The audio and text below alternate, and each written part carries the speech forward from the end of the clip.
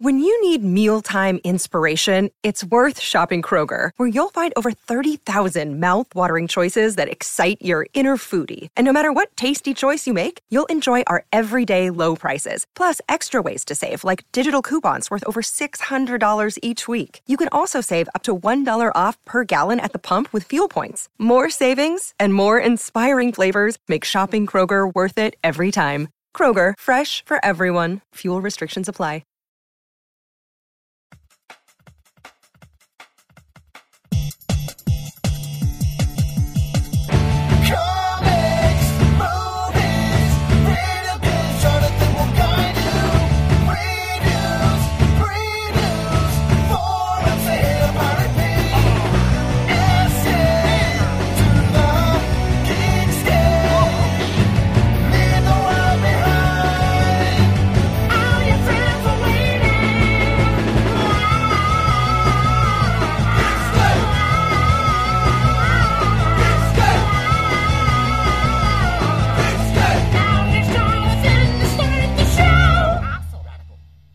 Hey Geekscapists, welcome to a Geekscape special all about Netflix's Iron Fist series. But before we get started, I have been getting a lot of emails and comments about when and if Geekscape, the weekly podcast, is coming back, and I now can make an announcement.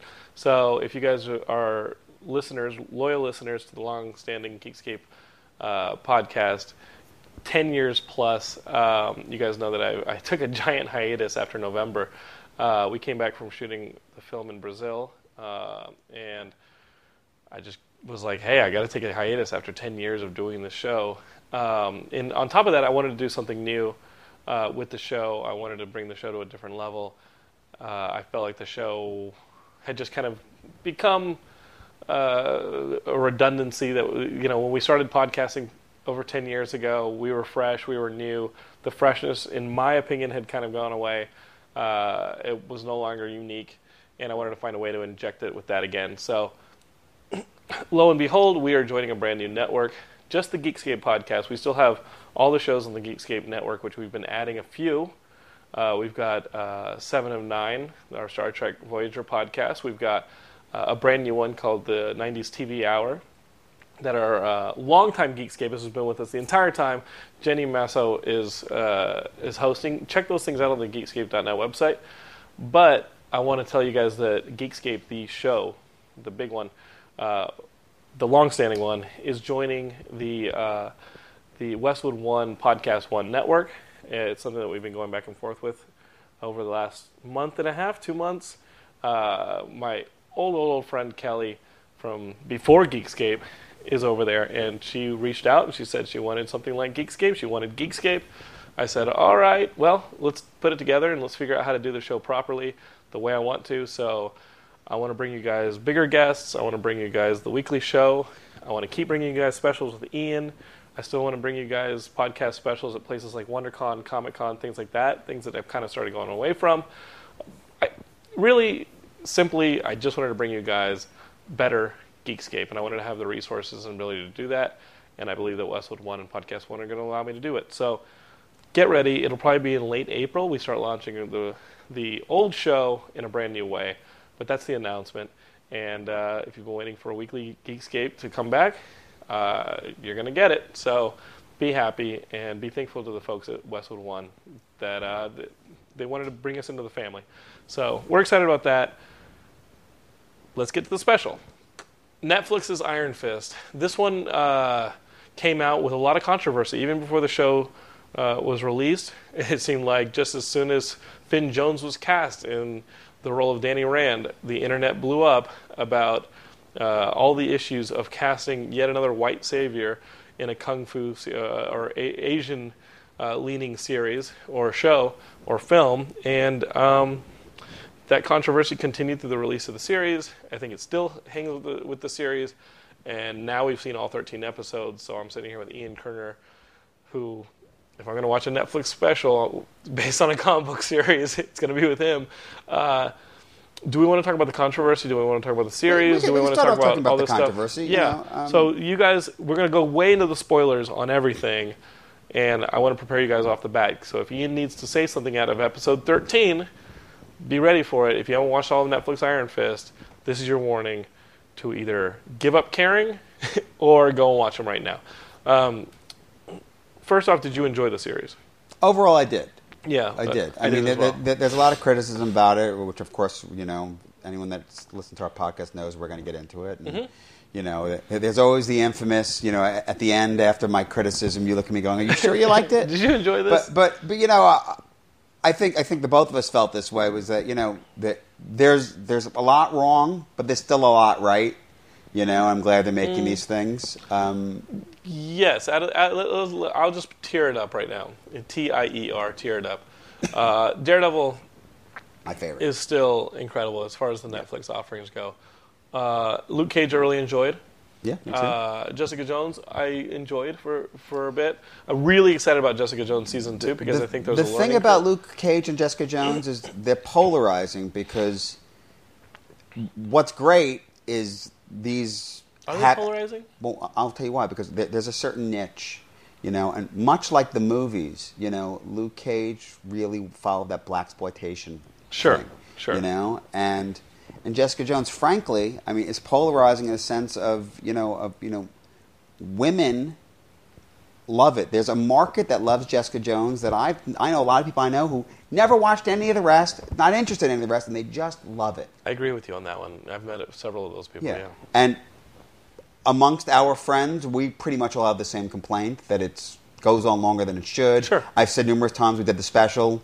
If it had been on ABC the way it was originally developed, Jessica Jones, and they'd done a case of the week, which was like the comic, I think it actually would have worked better for that, and you spread the Purple Man over. Sure. But and I really want to get into this with Iron Fist because Netflix now has a formula. And I think we saw a little problem with the formula in Jessica Jones. I think we see a big problem with the formula in Iron Fist.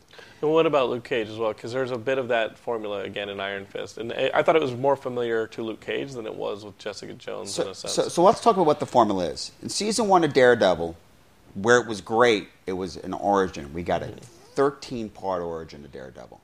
They really developed the character, and they made him Daredevil. He wasn't Daredevil at the beginning, and that's why the last episode's called Daredevil. Sure. Because he doesn't really become our Daredevil until then. And as much as I love it, I like season 2 better because now he's really Daredevil. Yeah, in the it's like Punisher. it's just and Elektra, and it's just awesome. It's awesome, yeah. But the point is that but I think it's so brilliant for what that was to take the time and tell that story. They know they have the time.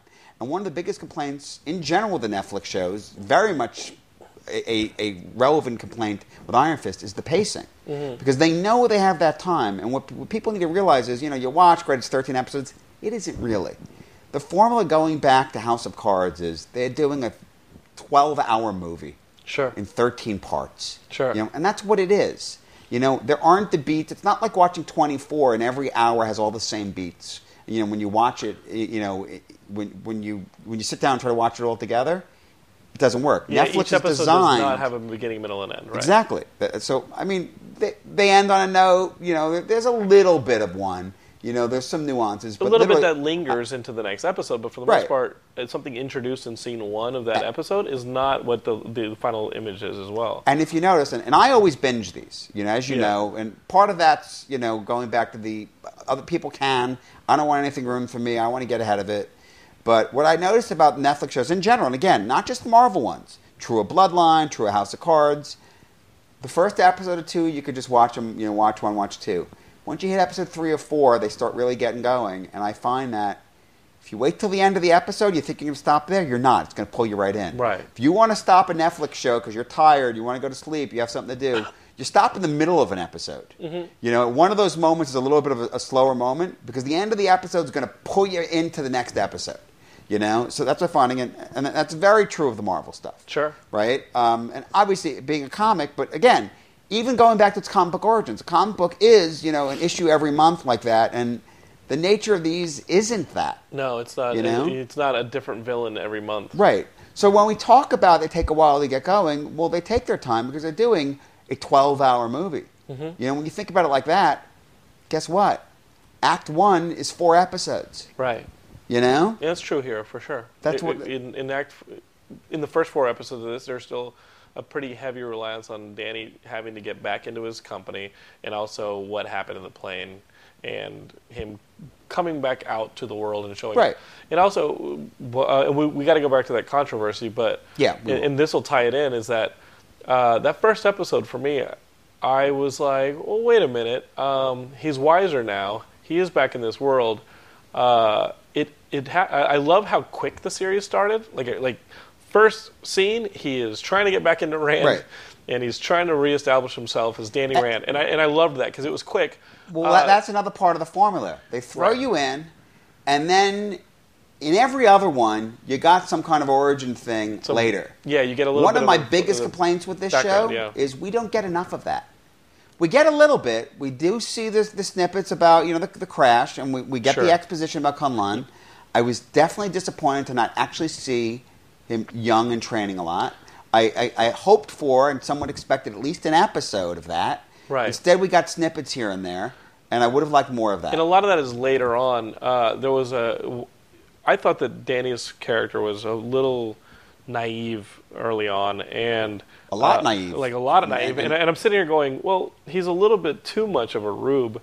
And it almost made me kind of distance myself from the character because, like, well, what is all this? He is the immortal weapon stuff, and like, what test did he actually pass in order?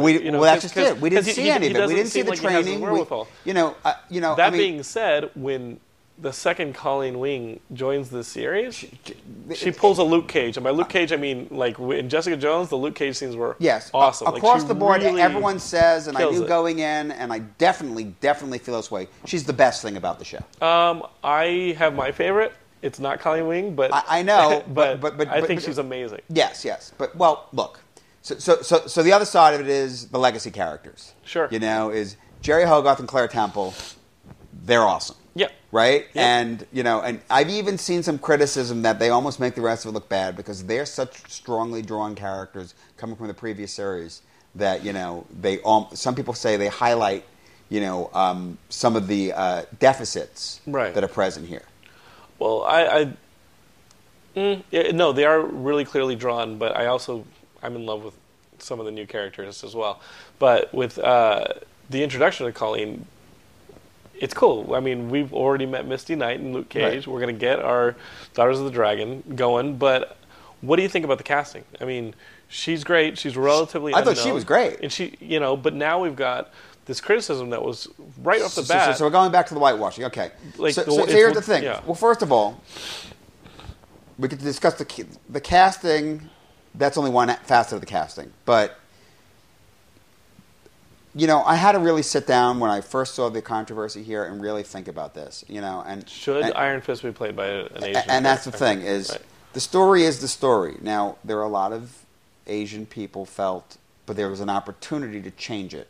The sense is this, is the story, the dated story that it is very much this Caucasian industrialist, son of an industrialist because the industrialist is there. Right. The parents die, he ends up there, and grows up and then suddenly becomes a master. And what I think a lot of Caucasian people don't recognize is the slap in the face is this idea that a Westerner can show up and suddenly, it's not part of his heritage, and yet this notion that he then becomes the best. Right. There's an implied idea of racial, ethnic superiority that he can show up and be there and do that. I think it's taking it too far, but it's not.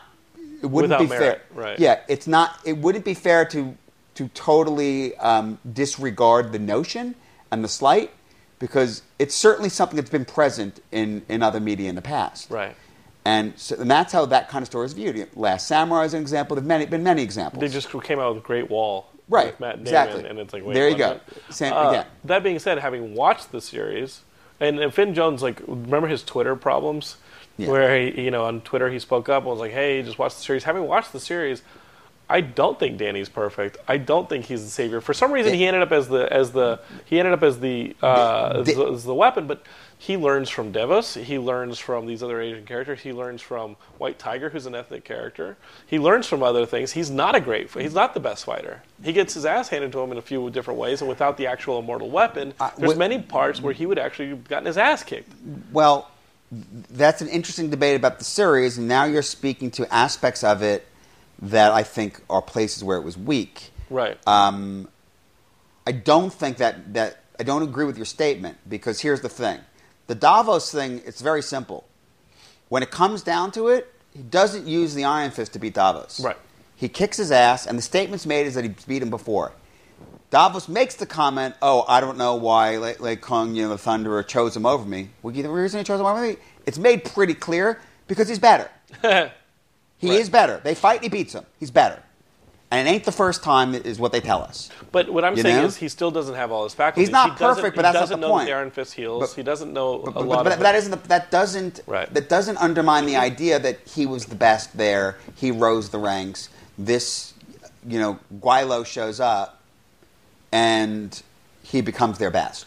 So should the character have been cast Well, differently? well, I don't think it should, because the source material goes deeper than even what we've seen here. Right. There's aspects of it that it's actually very important to the character that he be this clueless Caucasian guy. That's the thing, is it's about more than that he's the Iron Fist in Kunlun, and in fact, and it's arguably one of my issues with the show, but the story they're telling is him in New York, the fish out of water, who belongs in this privileged world, and yet he doesn't. He's the scion of that, and yet he's been gone, and now he comes back to it. He's a fish out of water there, even though he looks the part. He's a fish out of water, in Kunlun and everywhere else, because he doesn't look the part, but he's part of that. And then ultimately, what we're all waiting for is, then you have, the dichotomy of him with Luke Cage. Right.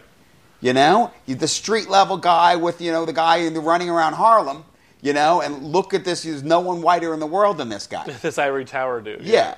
Sure. So this story, I think it's very important that he is exactly of the racial makeup that he is. So that's why I've strongly disagreed with, the idea of this whitewashing. Right, and if you cast an Asian as Iron Fist, you pretty much negate the need for a Shang-Chi series. And that's where I was going to go as well. Is and we one really of my want disappointments? That series. I really want that series. One of my disappointments was there was a rumor that Shang-Chi was going to be in this, Mm-hmm. and my feeling was great. You put Shang-Chi in this; it's a great way to introduce him, and then you don't need Danny Rand to be Asian because you have Shang-Chi. Right. So when he wasn't, and fine, rumors are rumors, but Sure. I think that was a missed opportunity.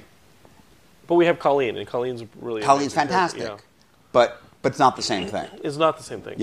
I read something online that now there's a potential for Danny again learning to be a better fighter from Shang-Chi. Absolutely. So season 2 could develop him as. I have a lot of ideas about season 2, but let me just since we're on the whole notion Sure. of the whitewashing, there's another aspect of it. I want to talk about Colleen Wing. Making her romantic interest. Ever since the MCU started, they've certainly taken certain things from the Ultimate line. Sure. Even though not completely. So, a romance between Danny and Colleen was an aspect of the Ultimate line. There's not much to it because they're not in a whole lot of books. Right. But as they had a baby in that line, all that. For me, the Misty Knight Danny Rand relationship is, this is the classic relationship. This is a big deal. So I was really kind of bothered that they went there, and yet I loved Colleen, and it did work for me. Mm-hmm. So I'm not that bothered. I really did like it, But one of the things I thought about is I wondered if, on a certain level, being mindful of the potential, because listen, I'm sure they were writing long before the whitewashing controversy, but maybe not. They certainly wrote a lot of this, after casting. Sure. And giving the Asian character the prominent role, in that way, might have been half of an answer to that. There's also, as far as the relationships divvy up, when we see the Defenders and we see Jessica Jones and Luke Cage together, fans are going to want to be like, okay, well, I know that he's with Claire. At what point does he go back to...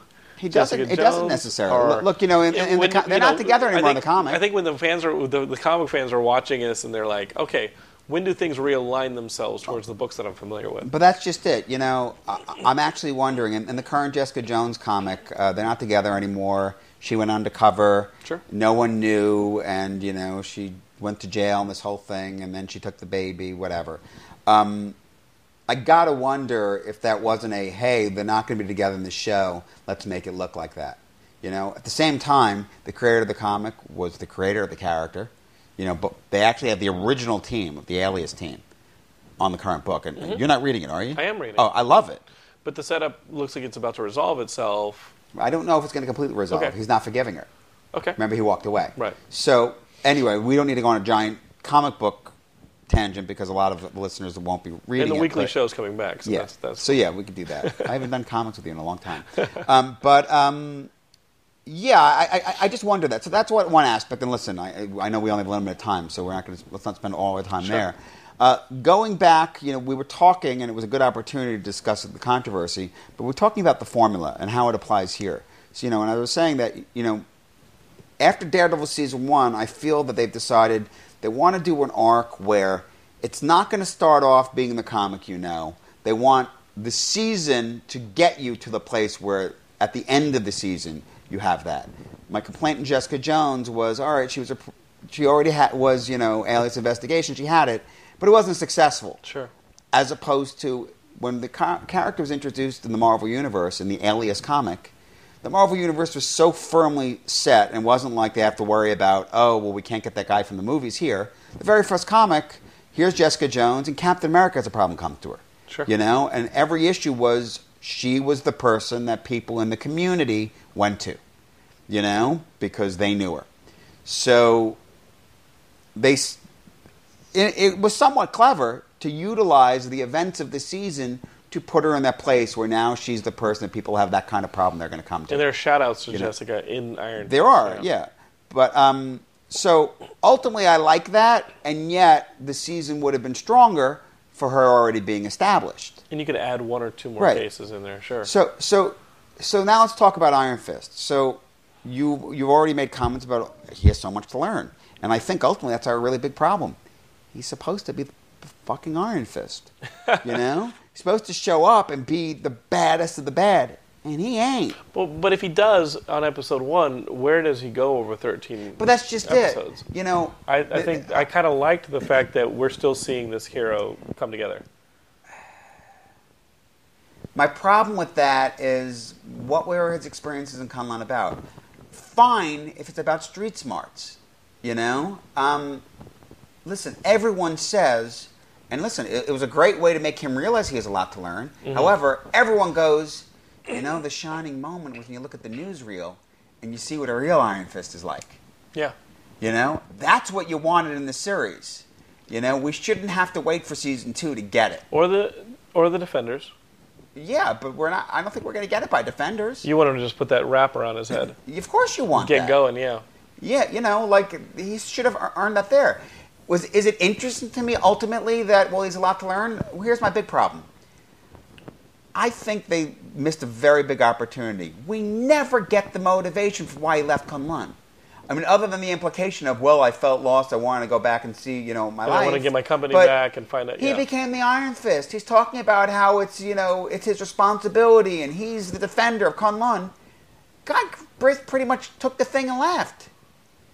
Yeah. You know? I mean, ultimately, and we'll get into the end of it, but Davos comes on the screen, and God damn it, Davos is right. He's totally pissed. You absolutely abandoned your position. You know? I mean, I was like, I was literally waiting the whole time. And to me, I felt that the writers actually gave their answer in their own story, which was, if they'd only written in some way that he found out that the Hand was in New York, that we're in his company, then he had a motivation. And it still could have been, they're going to say, well, no, you can't go.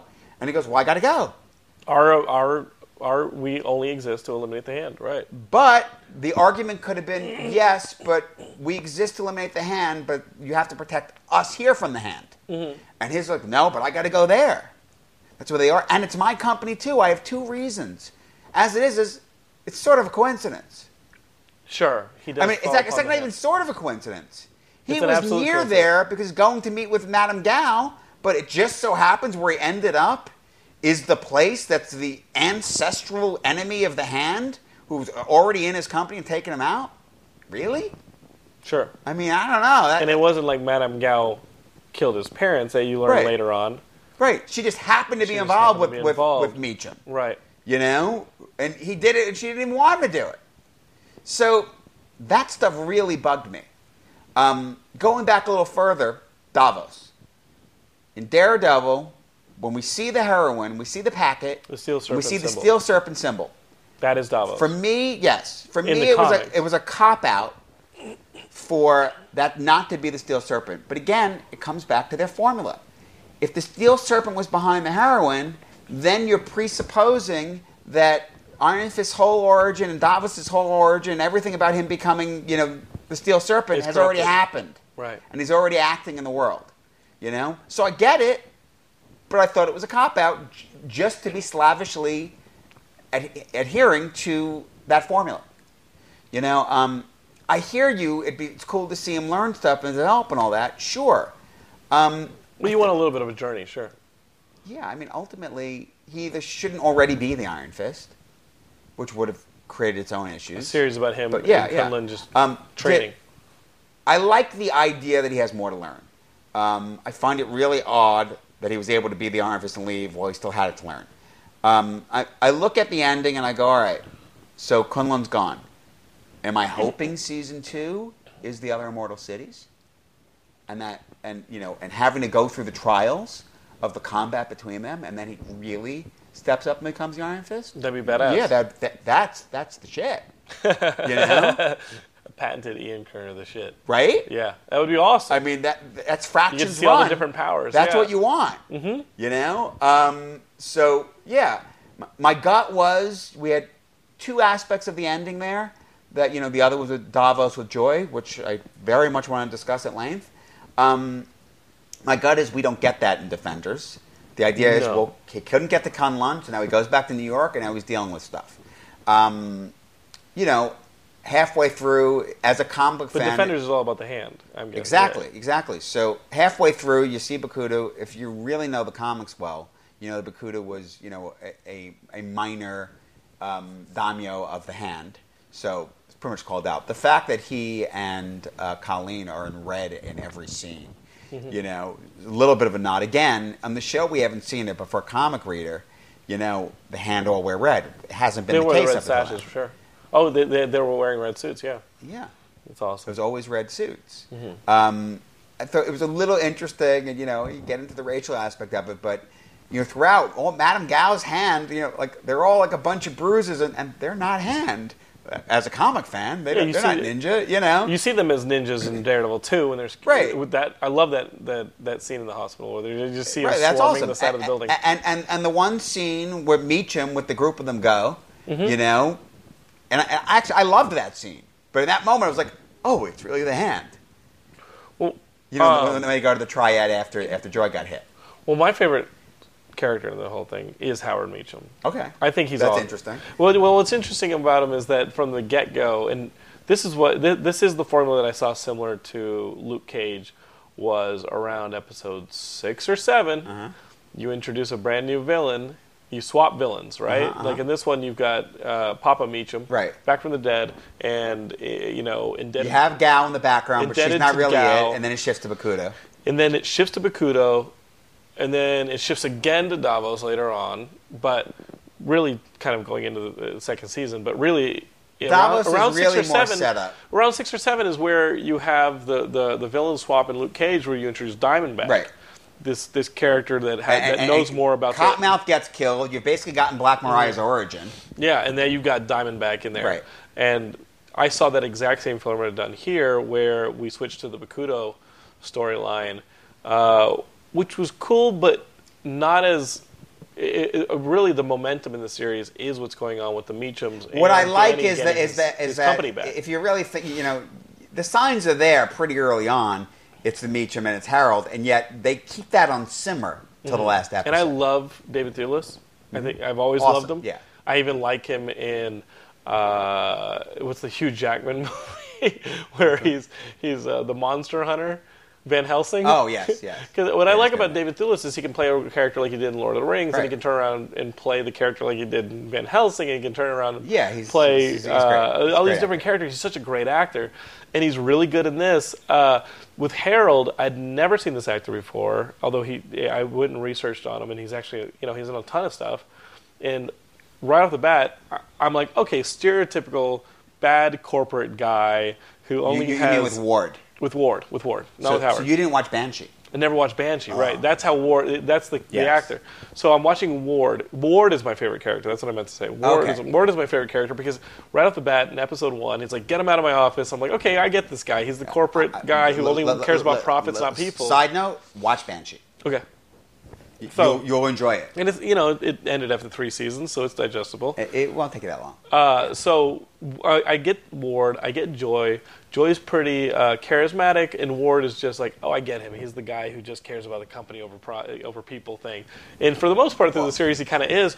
But his character does the most turns in the series, and he ends up in a place that I love. I love the fact that last scene where they're putting Danny and Ward's pictures together on the wall, and you see Howard's picture broken on the floor. I'm like, now we have a place to go. This is awesome. This is really cool. Here's the question. Let's talk about the Meacham kids. Ward. You can argue. What was Ward's arc? Did he really go through a full arc? Well, at the bottom line is that Ward siding with Danny ultimately is in Ward's interest. The question is, did he really have a true change of heart and really want to be good and really be a good partner, or was it just self-interest by taking arm? He had to go against Harold, who was fucking nuts. No, I think because the last scene between Danny and Ward is Ward saying we got to build this company the right way. I think that Ward truly does have a change of heart. I think that anything you ascribed to Ward before then was really Harold pulling the strings. Yes. Well. Yeah, we know he was a dick as a kid. But then the character, and he's a dick in the first few episodes, but then the character starts to show several layers once you get to the middle of the arc, and he really starts to go up against Howard and realizes there's something horribly wrong, that he's basically his dad's a hand zombie. And you start to get these layers in the character, and by the end of it, you realize he's actually going to become one of the heroes of this thing, and ultimately he is when he shoots Howard off the roof. I thought it was awesome. I was totally into it. Ward's my favorite character. Okay. Even though I misplaced his name. Joy. Who starts out as one of Danny's only confidants. By the way, right away, seemingly, she must be nice, he's going to win her over. Then she poisons him. Totally poisons him. Okay. Then she feels bad about it. Then she's winning her over with the M&Ms. Then you see the side of her with the corporate attorney and, she's a total ball buster against, the plaintiffs, but then she feels bad about that, She gives Danny the evidence to get everything back, Then she gets, he saves her. Then she gets mad about her father. And then ultimately, at the end with Davos, for me, it was so two-dimensional. Davos was meeting, we're going to take it down together. I felt that they left that hanging. And if it isn't that she just turns around and just tells Danny, I'm going to be pissed. Because I do not buy the motivation that, Danny's the source of all your problems. I get that maybe Davos sees it that way because he's fucking clueless, because he was raised in a monastery in another dimension. But it's completely insane. I didn't buy that last scene. After Joy sees her childhood friend come back, she's convinced it's a childhood friend. She has a change of heart as well. It's kind of Danny motivated, and he's kind of teaching the company. He saves her life. Saves her life. She sees Zombie Dad come back. She gets shot. Zombie Dad's killed people. She's not going to side with the people who. And by the way, when Davos is saying, everything's bad because he came back, well, first of all, what about the idea that this crazy ninja crime cartel is running drugs on the company? His entire company. Yeah, at any time, theoretically, they could have gotten taken down and she'd be completely ruined. Right. So he saved her from that. Oh, she lost her job? Well, guess what? She got it back. Mm-hmm. What did you say? Zombie Dad? Well, Zombie Dad says it right there. And ultimately, she's saved from that. Right. Danny saved her from all these things. What did Danny do that was so bad to her? Oh, he didn't tell her when he found out about Zombie Dad because he was actually trying to protect her? It was okay for everyone else not to tell her. How pissed is she at her brother? How pissed is she at her actual father at the time? The guy that I haven't seen in 15 years that now I trust you. How could you not tell me? Big fucking deal. Right. Yeah. So I don't buy that motivation that she would be bad at that point. Yeah, that felt like a little bit of a tacked on scene. Well, and then you pan over. She doesn't. Nobody recognizes Madame Gao sitting one table away, smiling to herself. Yeah, that was a bit much. But my ultimate statement there was, at first I was bothered by that Joy, then I said, you know what? Maybe they just seeded that so she could then just go back and tell Danny, Right. hey, you got to watch out for this guy. Mm-hmm. You know what? That would be cool. That would work for me. Yeah. You know? I'm interested to see how the thing. I mean, I think season 2 will be Kunlun heavy, and hopefully it is. And frankly, they should have Joy not be a bad guy, and because it is TV, there should probably be a little bit of a triangle there. Sure. Because that was always that's there. That's in the episode. I mean, they might go make her really push her being the bad guy because now she's jealous, but to me that would be so just trite. I would be really disappointed if they do that. So Madame Gao's sitting there. Well, initially I was a little confused with the Bakuda thing. I was like, he's against Madame Gao. Then I thought it was clever because it actually is very true to the comics that there could be warring factions in the hand and all that. Right. They mentioned that there's someone above. I'm not sure if that's going to be the Sigourney Weaver character in Defenders, but certainly someone above. That's what Defenders is going to be. Yeah. I just remember that Sigourney Weaver's in the series. Yeah, that'll be cool. So Madame Gao, certainly, she's an actress. She's going to be in it. So you can argue that it was almost like, as much as they made the hand a big part of Iron Fist, it was sort of irrelevant, and yet also not, because this was a whole other side of it. Personally, I love anything that takes shots at Scientology, and I felt that what they did there, it was subtle. With the Bakuda stuff? But the Bakuda stuff was full-on Scientology. Right. And I thought that was actually, one of my favorite aspects of it, I thought that was very well done. It was very well layered from the start, because, listen, we're in Los Angeles, obviously not all the listeners will be. And in Los Angeles, there's what goes on in Scientology, and many people might not know this, but it's a big thing. It's indoctrinated into a lot of acting classes and all that. Yeah. This whole thing of indoctrinating people in and bringing them into this thing and making it a big part of their life, and it taking priority over everything else, and that's exactly what they did here. Yeah, so, and you don't really know who's a Scientologist in LA. Not that you have to be careful, because... Yeah. But there was a time when you first moved out here, when I moved out years ago, where you had to be careful. Right. People were afraid to talk about it. They were afraid to criticize it, and it's definitely blown up. And I remember people trying to recruit you all the time. All the time. Yeah. It was a hard sell, and I knew I had many stories of people like, God forbid you went to one meeting and then they hounded you. Forever. Yeah. Forever. So if you get your headshots at Central Casting here, so supposedly my brother told me that he went to Central Casting and submitted his headshot into their database. Mm-hmm. And when you walk out of Central Casting, there's people that try and recruit you. There are people who want to cut your reel. There's a bunch of editors who are like, I'll cut your reel. And they're just standing outside like, hey, do you need somebody to cut your reel? Right. There are photographers who are like, hey, if you need new headshots, here's my card. So those two people will give you cards. And then the nicest dressed amongst them are the Scientologists who are like, hey, do you want to network by the pool with celebrities? And they're trying to get you to the Celebrity Scientology Center to network. Right. And Paul was like, what the hell was that? I'm sure. What was that? I'm sure. Anyway, some people fall for it. It's a numbers game with them. Let's get off our Scientology tangent, because that's not what the listeners are here for. There's a little inertia left when it shifted to the Bakudo storyline.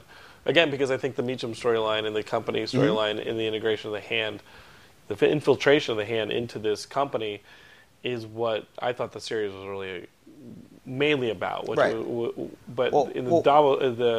other one, what I liked about what I call the Scientology side of it was I don't want to say it justified, but it made you understand the Colleen part of it.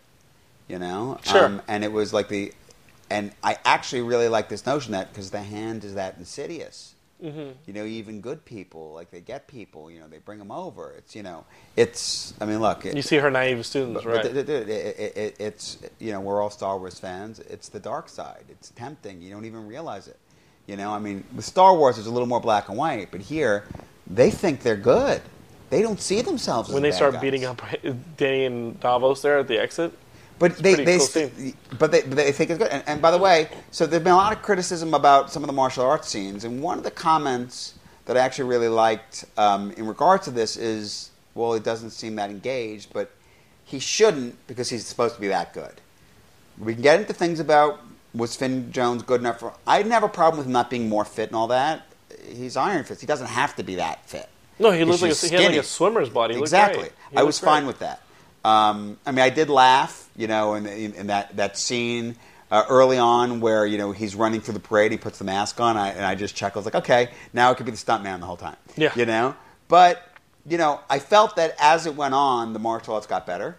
And in particular, I really enjoyed the scene with him and Davos, fighting, the hand, outside of their compound or inside. Trying to get out of the compound. Trying to get out. That was one of my favorite fights as well. Yeah. That and the Central Park fountain. Yes. Fight between between Bakuto and Colleen. Right. I thought was awesome. That was awesome. Yeah. And also between Danny and Davos, that was decent. Mm-hmm. I like that one too. I thought Davos was great. Mm-hmm. I mean, again, my only real complaint was at the very end. I liked his whole rationale. I felt they did it. It was a bit of the Doctor Strange Baron Mordo move they did there, but the Doctor Strange Baron Mordo, yeah. Yeah, now they made him his friend. In the comics, Davos, they did study together, but Davos, was always a dick. Yep. Just they were never friends. But it's such an old paradigm of the former friend, and now it goes the other way. But now there's the justification that you abandoned Kunlun is a good one. But here's my problem. My problem is Davos is right. Sure. But if your main character isn't wrong sometimes, again, he has nowhere to go. I think in that last scene, Danny sees that he probably made an enormous mistake. He definitely did. He's got all these dead hand characters laying around, and he looks up and Kunlun's gone. And again, he fucked up. But again, he could have left because he knew the hand was in New York, and he'd be just as wrong, but also right. I do see the writing. The writing lapse in that. Here, he's just completely wrong. If Danny had never left Kunlun and come to New York, what would have happened? Would the world have ended? Would it affect the rest? No, they would have a little bit of a more of a beachhead in Rand, and they maybe getting some drugs out. Sure. That's it. I haven't seen Defenders yet, obviously. It's not out yet. But I'm pretty sure it wouldn't have really mattered. It wouldn't have been earth-shaking, and Kunlun would be okay. Well, doesn't Foggy work for Jerry? Yes. Yeah. Yeah, for Jerry Hogarth. Now. Yeah. So. Yes, he does. So it'd be Daredevil's problem to get him out, to get the hand out of Rand. Well, Hogarth wasn't involved until Danny brings her in. But the point is that I'm really... this is like 13 parts, 12 hours of, look, Peter Parker figured out pretty quickly, when he didn't stop the burglar and he killed his Uncle Ben. It didn't take that long. Sure. It's a long, long time for Danny Rand to realize, like, oh, maybe I'm supposed to do what I'm supposed to do. And I've been telling everyone the whole time what my responsibility is, and I didn't do it. Sure. It's... I'm just going to fix your mic a little bit. It's rubbing a tiny bit. Keep going. But, it's a really big problem for me, that lack of motivation. And I'm harping on it so much because it could have so easily been fixed. I mean, as I've said already, the fix was actually in their story. It's not like I'm complaining that they didn't use the source material right and all that. I'm literally going with their story and everything they didn't sing. It was right there. I mean, he could have been out on a quest or just give me a little more background about how he's yearning to go back and maybe. He wants to find out what his parents. But he had a harsh upbringing there. Yeah, but they don't give us a sense that he really hates it. But there's that moment of this is going to be your life. You're going to be out there, and there's an implication that it's freaking boring. And that's sort of the closest thing to motivation we have. But if you were the Iron Fist, if you bought into the Kunlun stuff so much to become the Iron Fist, you don't leave like that. The hand should be the motivation to get you out of there. Now here's the thing. I think that they were kind of. Did you read the most recent Iron Fist series? I didn't. So they took a little from that. There's a little bit of the idea of the Thunderer's daughter comes, and there's a whole thing about pulling him back because it's the whole idea that he's been there too long, and he does need to be there, and Kunlun needs him, and he's abandoned it. Mm-hmm. And then he goes back. So I think they definitely borrowed a bit from that. But I was just it's my biggest problem with it. The other issues are what people talk about is definitely pacing, motivations are a problem. Ultimately, though, he did win me over. As we've said, Colleen's great. There's a discussion about lack of levity. Claire Temple. If not for Claire Temple, She's there's no hilarious. Levity. But she's hilarious. Yeah. And that works. But not hilarious to the point where she's just a No, wisecrack it's not character. distracting. It's And the just stuff that with she Luke brings is it. awesome. Reading Yeah, the and letter from references. prison, she makes Yeah. a couple references to the prison. Yeah, it's great. You great. don't need to have seen the other stuff. If you have, it's a great Easter egg. Mm-hmm. I loved all that. A little bit preachy. What do you mean? When she starts going off and being so whiny all that about not killing all that, Sure. I was like, you know what? I get that you're a nurse. But Claire, they killed your friends. The ninjas yeah, killed your exactly. friend in Daredevil You've been through a season little 2. bit too much, and he's the Iron Fist. He's a trained ninja. His whole function is to destroy them. Mm-hmm. He needs to be killing them. And he needs to not be listening to you whining about And it. again, they massacred a shit ton of people at your hospital. Right. You wouldn't be here if they hadn't killed a bunch of people in your hospital. I mean, because once again, it's like, are we even getting into the total Dark Knight move of they pop into China, okay, and I think it was our friend Justin who commented, like, yeah, nice warehouse in New Jersey, you know? Sure. The China episode is Kevin Tantroen, who is a buddy of mine, directed that episode. And Yeah. So I was into it, totally into it because you want to get, but There's nothing about that There's- says it's anything other than a warehouse in New Jersey. right, it just felt like it. Oh, by the way, we're in China right now. Oh, yeah? Okay. You know, there's nothing about that. I did enjoy that fight. You did. Yeah. The Crouching Tiger sword fight. I just wish those characters. Well, not just that one. The but also, Drunken Master yes, one? Yes. Well, I just wish those characters were a little more integral to what the story was instead of just do I. being one-off random characters that they had to fight. And here's the thing, like, people are criticizing the Kung Fu. I don't think those are one-offs. I again think those are set up for later. That'd be cool. Yeah. But the criticism that people are giving of the Kung Fu is really hard to do on the speed of television. In the speed of production with television, good luck trying to get anything close to an Ang Lee sequence, Yeah. which takes forever. But good luck trying to get anything like a Shaw Brothers sequence, which is a film and takes forever. In TV, you're basically shooting basic coverage and doing your overs and doing your 2 directions. You're trying not to do 4 directions in shooting, and so it really doesn't lend itself. The speed of television doesn't lend itself to Yeah, shooting Kung Fu in a place that's in a way that's satisfying. You know what's wrong with that analysis? Is Into the Badlands. But Into the Badlands almost focuses entirely on the Kung Fu. But it's awesome. It is awesome, but you can't make that with the Netflix model. Why? Because the Netflix model it's a very aggressive model. Into the Badlands focuses almost entirely on the Kung Fu. It's television. They do it so well. You know, I mean, season 1 they only did 6 episodes. They're doing 10 episodes in season Sure. 2. So it's you not. know? So already. Don't tell me Netflix doesn't have the money. So they have already, the money. Are they spending it? Well, that's the question. Because this one felt. Because the budget on this one felt a little lower. And that's exactly what a lot of people are saying is that they cheaped out. I would love nothing more than for them to do Into the Badlands style Kung Fu sequences, because Right. the Kung Fu is the best part of Into Exactly. the Badlands. It's Exactly. the reason to watch Into the Badlands. Across but the board, it's great. But they're throwing their money at those By, sequences. by the way, listeners, if you're not watching Into the Badlands, awesome. Watch Into the Badlands. If only for the Kung Fu sequences, because But they're it's awesome. fucking awesome. It's awesome. But, but I would want nothing more. But I don't think that's Into the Badlands that's like the one show that is focusing almost entirely on that and doing it properly. But at the same time, this wasn't at the level of Daredevil. It wasn't even at the level of Luke Cage. That is a criticism. Yeah, and I do agree with that. So you gave a very good argument, but your argument is actually an argument for, it's a whole other criticism, which do you is think- that they didn't spend enough money here, and it shows. Yeah, do you think that's true, that they didn't spend enough That's time? what I think. I You do. think they cut I the don't know budget that for a fact, but it felt like that. Yeah. I still, when I look at it overall and say I like it, I still say they did spend a lot of money. And some of it felt it's rushed. still it's still a really good production. I still got 13 parts, 12 hours of this that ultimately I love it.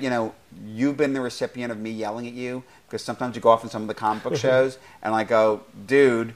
First of all, you said to me at one point we were talking about a network show and you said, well, yeah, it's not Daredevil. And I said, yeah, and every comic you read isn't Watchmen. It doesn't mean that it's not a decent comic. Sure. It's just they're not all going to be the best thing ever. I thought I'm looking forward to Iron Fist season 2. Me too. I'm really looking forward to and I think it's Defenders. going to be better. And I think that I think this is flawed, but it is watchable, and there was still plenty of things to like. And I think the fans agree. When you watch the critics' commentary Yes. on Iron Fist, they're burying it. Yes. And I think some of that is social justice stuff. And I have a few friends that you know that are quick to go, oh, I watched 20 minutes, it's garbage and all that. But Sure. you know what? It's not for people like that. Most of those people aren't TV watchers. Right. You know, the people that that go on and on and on for a year about a movie, and then they just shit all over it and hate everything about it. But if you have criticism about the whitewashing of the main character, just understand that how many Asian people actually worked on this production. Like Simon Rhee was the stunt coordinator. He did the same thing for Jessica Jones. That's what he hires. Yeah. That's who he hires. His team. You go on his Instagram, his team. And by the way, just because Iron Fist Asian. wasn't Asian, there was plenty of Asian characters in it. Mm-hmm. And they're not token. Right. Not at all. They're very important. You know, we haven't talked about one of my favorite aspects of it was the cage fighting. Sure. Yeah. Well, they see it on the video. It was cool. I'm saying, and some of it's really brutal. It's fun. Yeah, it's fun to great. watch. I mean, Colleen in the cage, and then she gets to him. I mean, it was awesome. Those were well shot. Those were great. Those were really well shot fight sequences. I Yes. wish that there was a way to have done that with those two fights. And not to go back into a comic tangent, but did you read the new Iron Fist comic? The #1 just came out. No. It's really good. Ed Brisson, and He's a good writer. and he does cage fighting in it. That's cool. It's awesome. I think that the cage fighting stuff happened so early that you're right. I had forgotten about it. It's great. But it is good, And yeah. it's actually really, it's a very interesting aspect of Colleen's character and seeing her develop. And I thought it was a great moment where she used what he taught her. I haven't decided if it works with the revelation of her being Hand. Mm-hmm. I mean, are we supposed to say that because she's... The whole idea is she's so honorable and so buttoned up as if she has no outlet, and yet she's Hand. And are we supposed to believe that her sensei's Hand, did he teach her all these honorable things and that it's not for this and all that? Well, maybe that's do you buy that? Well, maybe that's the difference in Bakudo's teaching and the others, because you also get her students, and her students are all like, "Oh, I'm going to become a doctor. I'm going to become all these different things." But here's my other thing: and Gao's hands are just like, "I'm a nameless, faceless killer." Right. I get the idea that her class, her students might have been entry level into the Hand, but it seems a little odd to me where early on in the series you have. Iron Fist walking in and criticizing them, they're also undisciplined. And then later, those same students are all with the Hand and they're all fine. Like, I thought there was a huge dichotomy between them, almost as if it's like, wait a second, this is a completely different story. What do you mean? The students are all suddenly better fighters? They're not more than better fighters. They're better fighters. They're disciplined. It doesn't seem like the students that were in that class were people that were in any way involved in this organization at this compound later. Well, now they're at this. They got their scholarship, bro, and now they're at this thing. And they spent time there, and they learned some of it. So we're supposed to think that they only just got indoctrinated into that now? No, they've known all along that they were that. I felt that the students you think we saw in that students class know that they're yeah. Yes, they know their Hand. They've been indoctrinated, and they weren't acting like the proper students. Mm-hmm. Everything he said, his criticism of them, we know is accurate, even if he was supposedly too harsh. Right. But I felt like it suddenly became it's a completely different story that forgot about the early episodes and that characterization. Okay. Do you see that? I do. They're still kind of acting a little, naive when they come up to him in the courtyard, in the courtyard quad area, and they're like, "Hey, this place is great. This is awesome." They do seem very similar to those characters early on, and it's not until that fight that you realize maybe their exposure to Bakudo's teaching directly made them better fighters. So you think that? Because obviously we're at the compound. I think once they got to the compound, they ramped it up. So you think they ramped up and they haven't totally had that experience up. already? Maybe. Okay. All right. It's them in a completely different environment with different teachings. Maybe. Going to a pseudo. Maybe college. he's now tapped into what they've already done before, and he's the ramp up. Okay. It's a different place. Yeah. So you know what I mean? It felt like such a switch. There's like also 100 people beating up on him in Davos. Oh yeah. Scene. So once again, that seems awesome. Dude, you get 100 people to back me up, I'll probably be a pretty good fighter. let's talk about Davos real quick. From the get-go, when we see him, doing the folding stuff and turning into throwing stars, all that. That was cool. And we're like, are they doing Bullseye? You weren't sure what they were doing. I think like every Bullseye. one of us went like, wait a minute. I can't wait to see Bullseye. Well, yeah, no kidding. But it felt like Bullseye, but also It didn't immediately register with me that that's Davos. Right? No, it would. You didn't know he was sinister. And then he shows up and says, "I'm like, that was awesome." And you don't know if he's waiting to kill the Meachums. Right. You don't know anything. You about just him. don't know. Yeah. And then suddenly he shows up and he's saving the day, and it's like, and it's awesome. Yeah. And he shows up, and even a little worst Iron Fist ever. You know, it's like it's great. You get a really. Actually, I should take it back because in those scenes, he's a great source of levity. Yeah. And in those scenes, it actually feels like an overall MCU thing, you know? Mm-hmm. And I think, like, they are playing Danny a bit lighter, even if it comes off as naive in some scenes. Like, they are playing Danny a bit lighter than just the earnestness of Daredevil. I'll tell you another thing that I liked. And again, you know, they borrowed from a lot of source material. Right. Yeah, so you don't watch the Ultimate Spider-Man cartoon, right? No. So they've had Iron Fist as a character in that, initially starting as a teenager. And they really pushed this hippie zen. They went, oh, he's kung fu. So he's just, hey, dude, and zen, and one with the universe, all that. And I definitely saw, you know, aspects of that, you know, from the very first episode. Comes in, he's just so hippie and barefoot, you know, and the shirt, like, may as well be hemp, you know? Mm-hmm. Like, it's so that aspect. And I thought that's a good choice. Mm-hmm. You know, it's just very modern. I thought it was a good call also with even his music. Oh, you're old school. Yeah, you know, it's been 15 years ago. I don't know why it still works. You know? Right. His iPod? Yeah. Yeah. He got the model right before the planned obsolescence. Yeah. I mean, you're telling me that even if he didn't have batteries, so what, he just had it sitting there in Kunlun all this time, and then he came out and got batteries? Like, I don't know. You know? Kunlun could have electricity, but it comes in lightning. Yeah, it's biologically generated. Absolutely biologically generated. And eels. Right. They got a pool of eels that they just use to generate the whole place. And then you can use the internet. All right, let's wrap this up. What do you want to see in Iron Fist Season 2 and Defenders? Well, obviously, I've already said, you know, I want the other Immortal Cities. Yep. For the listeners that don't know, Kunlun is only one of seven. You know, Immortal Cities that are all exist in different planes, and at a certain point, they all line up. You know, they didn't spend a lot of time on it. They have a kung fu tournament. They didn't spend a lot of time on it, but the whole Kunlun thing, it's for anyone that's a cinephile, it's Brigadoon. Right. You know, it's this place that the dimensions line up only occasionally and shows up, and years in between. So that's the only time it touches, you know, this plane of existence. But the idea is that there's other cities just like it, and each one has a champion. With a different fighting style and different weapon. Different immortal weapon. Different immortal weapon, and there's ultimately a tournament between all of them. That's going to be awesome. Yeah. Let's really do that for Season 2. Oh, guys. that would Take be note, awesome. Season 2. Defenders, what do you think we got? So Defenders, I mean, it's going to be the Hand, but it's going to be this bastardized, sort of Americanized, across the board criminal organization thing, because even with Madame Gal, that's what we see. Sure. You know, but it's just going to be whatever the agenda is, it's all coming together with all these characters in New York. Which is the ultimate, the old school Marvel. New York's the center of it all. I can't wait to see Luke come into play with Danny. Right. And mind you, you know, so one thing they did here with Meachum is, you know, we got a little bit with Kuragi in Daredevil, but they really showed the whole resurrection thing, and they mentioned the aspect of becoming less and less, because that we know at the end of Daredevil Season 2, that's happening to Elektra. She's coming back. So do we see Elektra in the Defenders? Absolutely. And now, do we see Wilson Fisk in Defenders? Because I hope so, but I don't get along. Yeah, I hope we do, but I'm not expecting it, because it might be too much. Sure. And there are only 10 episodes on the Defenders. Now, going to the comics of that, ultimately, Wilson Fisk actually takes control of them.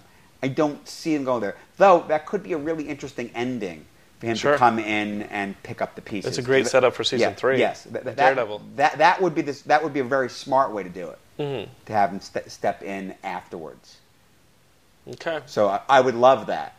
But I'm not expecting that. Well, Geekscapists, there you have it. Those are Ian's wish lists for Defenders and Iron Fist Season 2. We recommend it. There's been a lot of criticism, as we said, but we definitely recommend Iron Fist. It's worth watching. And I want to see, in Iron Fist Season 2, the Master of Kung Fu himself, Shang-Chi. That's what I want to see. Yeah. I think that I don't think we get a Shang-Chi series if we don't get him introduced.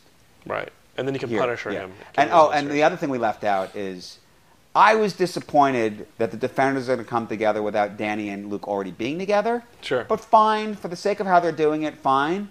But that's the big question is, do they keep on their own? And which, by the way, does work for the sake of the Immortal Cities and doing the tournament. But ultimately, we want Power Man and Iron Fist. Which may end up being more in the Luke Cage Season 2 than it is in Iron Fist Season 2. And that's where I'm going with it. It's like, yeah, maybe. Let's do it. Makes sense. Have him pop up there. Geekscapists, Ian and I are going to be back for the next one. Definitely Guardians. Definitely. But again, the news that we said at the top of the hour was the weekly podcast is coming back in April, just in time for E3, Comic-Con, the big movie season, and we couldn't be more excited. Also, we are still pimping that Loot Crate, so go to lootcrate.com/Geekscape, sign up, you get a discount on your subscription, and every month they send you some pretty cool stuff. I've got some stuff that I'm going to give you, Ian, as soon as I remember to bring it. Cool. But I like stuff. They sent me some cool Predator stuff, and I brought it over to Mr. Cooper Barnes himself, who's a big Predator fan. He actually had a Predator-themed wedding. Former Geekscape guest, Cooper Barnes, I got him a lot of Predator stuff from Loot Crate, and he was pretty damn happy to get it. So if you want some cool stuff, you want to get in on that, lootcrate.com/Geekscape. Put in the coupon code Geekscape, and you're going to get yourself a discount on that subscription. Ian, I don't know when we're going to see you next, but hopefully it's not Guardians. Hopefully Sooner? we get you sooner. I don't know, man. I mean, you weren't into Ghost in the Shell. Not into Ghost in the Shell. Ghost in the Shell, I'm just really busy. I'm definitely going to go down to WonderCon this weekend. Let's talk about that. We don't talk about I'm going to bring this recorder with me. Hopefully I can get some interviews for you guys. If not, don't hold me to it. Things have been busy. But good news is Geekscape, the weekly show, is coming back. If you can't wait that long, you can listen to Geekscape Games. You can listen to the Horror Movie Club podcast. You can listen to our brand new podcast, 7 of Wine. And you can listen to the 90s TV Hour. Those are all brand new shows on the Geekscape Network. Love you guys. Ian loves you guys. And we will see you guys next time.